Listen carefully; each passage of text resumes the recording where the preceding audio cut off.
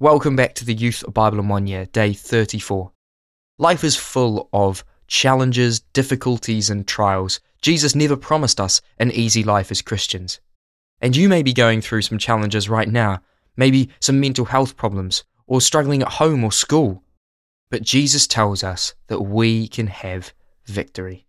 In our passages for today, we see we can have victory over our enemies, the people that don't like us. We can have victory over our critics, but also we can have victory over our temptations. But how do we have victory? That is our big question for today. How do we find these three types of victory in our lives? Jose Enriquez was one of the 33 miners trapped 2,300 feet underground when a section of the San Jose copper mine in northern Chile collapsed. It was the 5th of August 2010. For 17 days, all rescue attempts failed. There was no sign of life in the copper mine. The trapped miners had enough food for 3 days and a little drinking water. They faced the prospect of an agonizing death through starvation. I interviewed Jose Enriquez and his wife Bianca at HTV. They told how they'd prayed to God for a miracle. He described the moment on the 22nd of August when a drill broke through into the tunnel where the men were trapped. They hammered the drill with iron rods. They sprayed paint on it. They sent up many messages on it. Only one stayed on the drill as it went back up to the surface. The message read, "We're fine. The 33 in the shelter." In total, the men survived a record 69 days underground before they were brought to the surface. More than 1 billion people watched the rescue live on television. There were extraordinary scenes as everyone celebrated a wonderful victory. The life of faith is full of challenges, difficulties and trials, but there are also times of victory. In the passage for today, we see 3 different types of victory. From Psalm 18. He rescued me from my powerful enemy, from my foes who were too strong for me. He brought me out into a spacious place. He rescued me because he delighted in me. Victory over your enemies. David faced many battles in life. He was surrounded by enemies. They were too strong for him. However, they are not too strong for God. God rescued him from those who were too strong for him and brought him into a spacious place. I stood there saved, surprised to be loved. If you're in a spacious place at the moment, remember to thank God for it. If not, cry out to God to rescue you. And if any of your family or friends are struggling at the moment, pray that God will bring them too into a spacious place. Lord, thank you for the times when you brought me out into a spacious place. Today I pray for New Testament from Matthew 22. Then the Pharisees went out and laid plans to trap him in his words. "Tell us then, what is your opinion? Is it right to pay the poll tax to Caesar or not?" But Jesus, knowing their evil intent, said, "You hypocrites, why are you trying to trap me?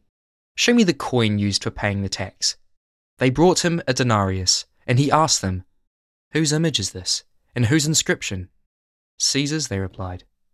Then he said to them, "So give back to Caesar what is Caesar's, and to God what is God's."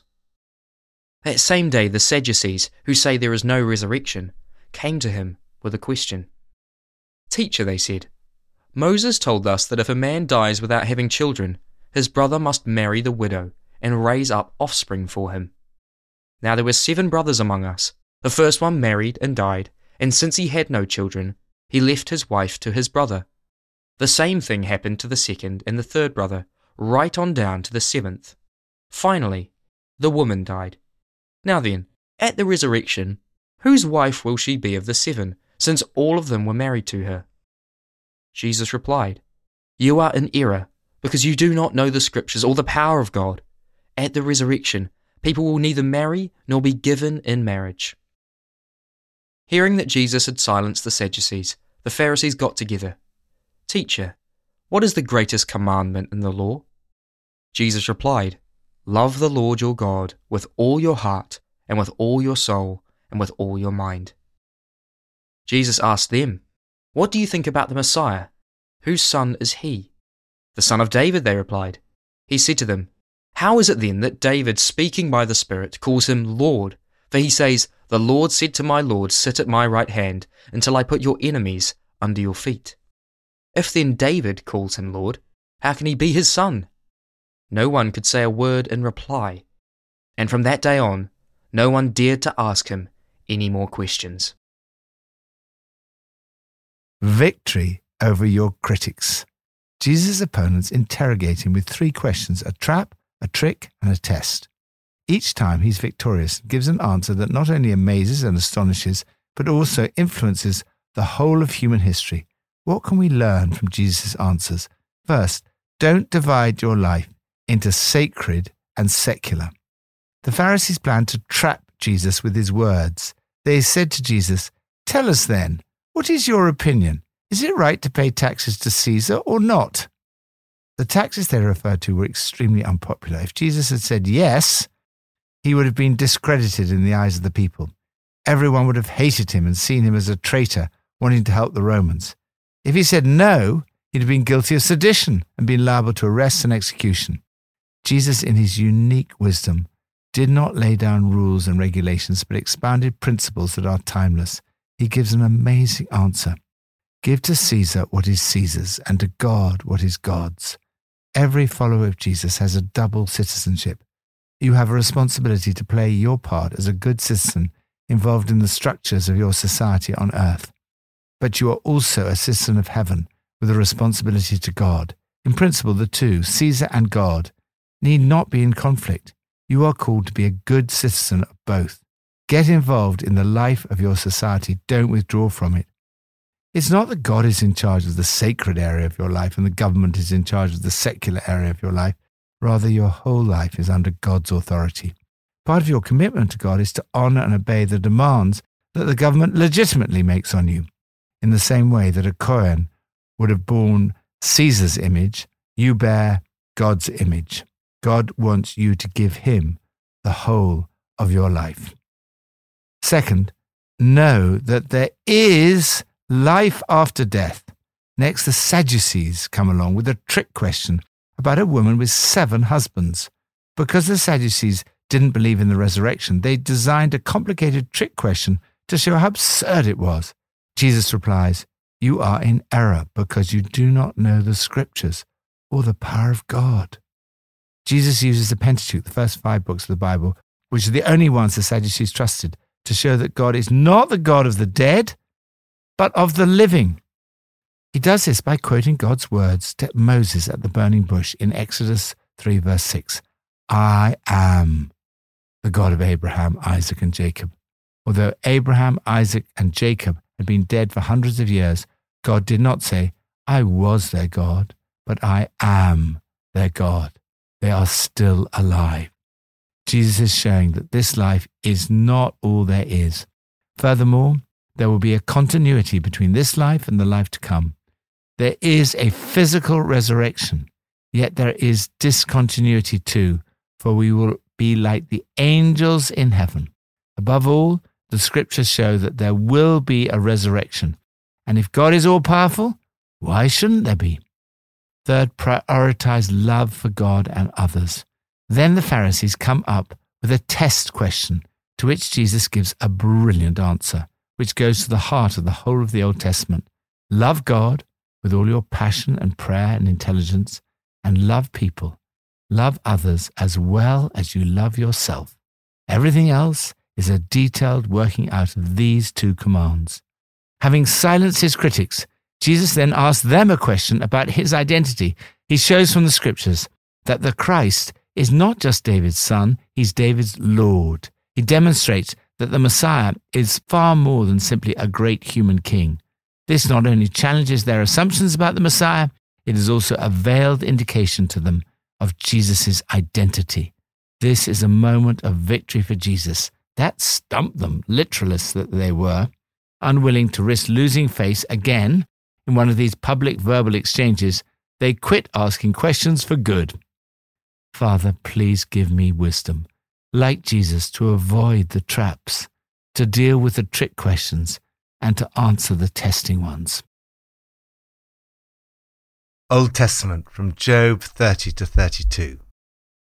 Let God weigh me in honest scales, and he will know that I am blameless. Third, victory over your temptations. The book of Job demonstrates once and for all that sin and suffering are not necessarily directly connected to an individual's sin or lack of sin. The whole point of the book of Job is that although Job is not perfect, it is not Job's sin that caused his suffering. Job was blameless and upright. He feared God and shunned evil. Job knew that in spite of the accusations of his friends, he had a totally clear conscience. It's as if he'd been put on trial, facing his accuser in the dock with an indictment against him. In today's passage, he gives his defense. Job's life was an example, an inspiration, and a challenge. This is a wonderful picture of holy and righteous living. Keep yourself pure. He said, I made a covenant with my eyes, not to look lustfully at a young woman. He was not enticed in his heart into adultery. He realized that adultery is a fire that burns the house down. Avoid materialism. He did not put his trust in riches in spite of the great wealth he had. He did not put his hope in pure gold by saying, "You're my security." Again, his heart had not been secretly enticed. Love your enemy. He'd resisted the temptation to hate his enemies. He didn't gloat when his enemies were in trouble, which is such a powerful temptation. There's a great temptation to speak words of anger, but Job did not allow his mouth to sin by invoking a curse against his enemies. Be generous. It's not just in his personal life that he avoided sin. He was fair to his employees. He did not deny the desires of the poor. His door was always open to the traveller. Lord, help me to live with a clear conscience, to keep myself pure, and to put my trust in you alone.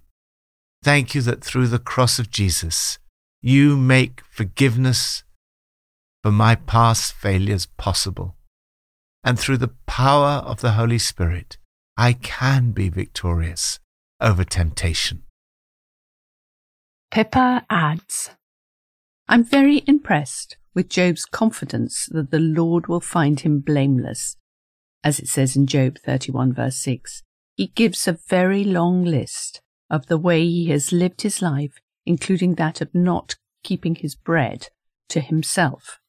I didn't feel at all generous a few years ago when I returned home to find that Nikki had given away all the chocolate brownies I'd made for a special occasion to a group of visitors. I still have a long way to go. Let's pray. Lord, help me to have victory today. Help me to stand by you, knowing that you can bring victory in my life. Lord, I lift up my situation to you now.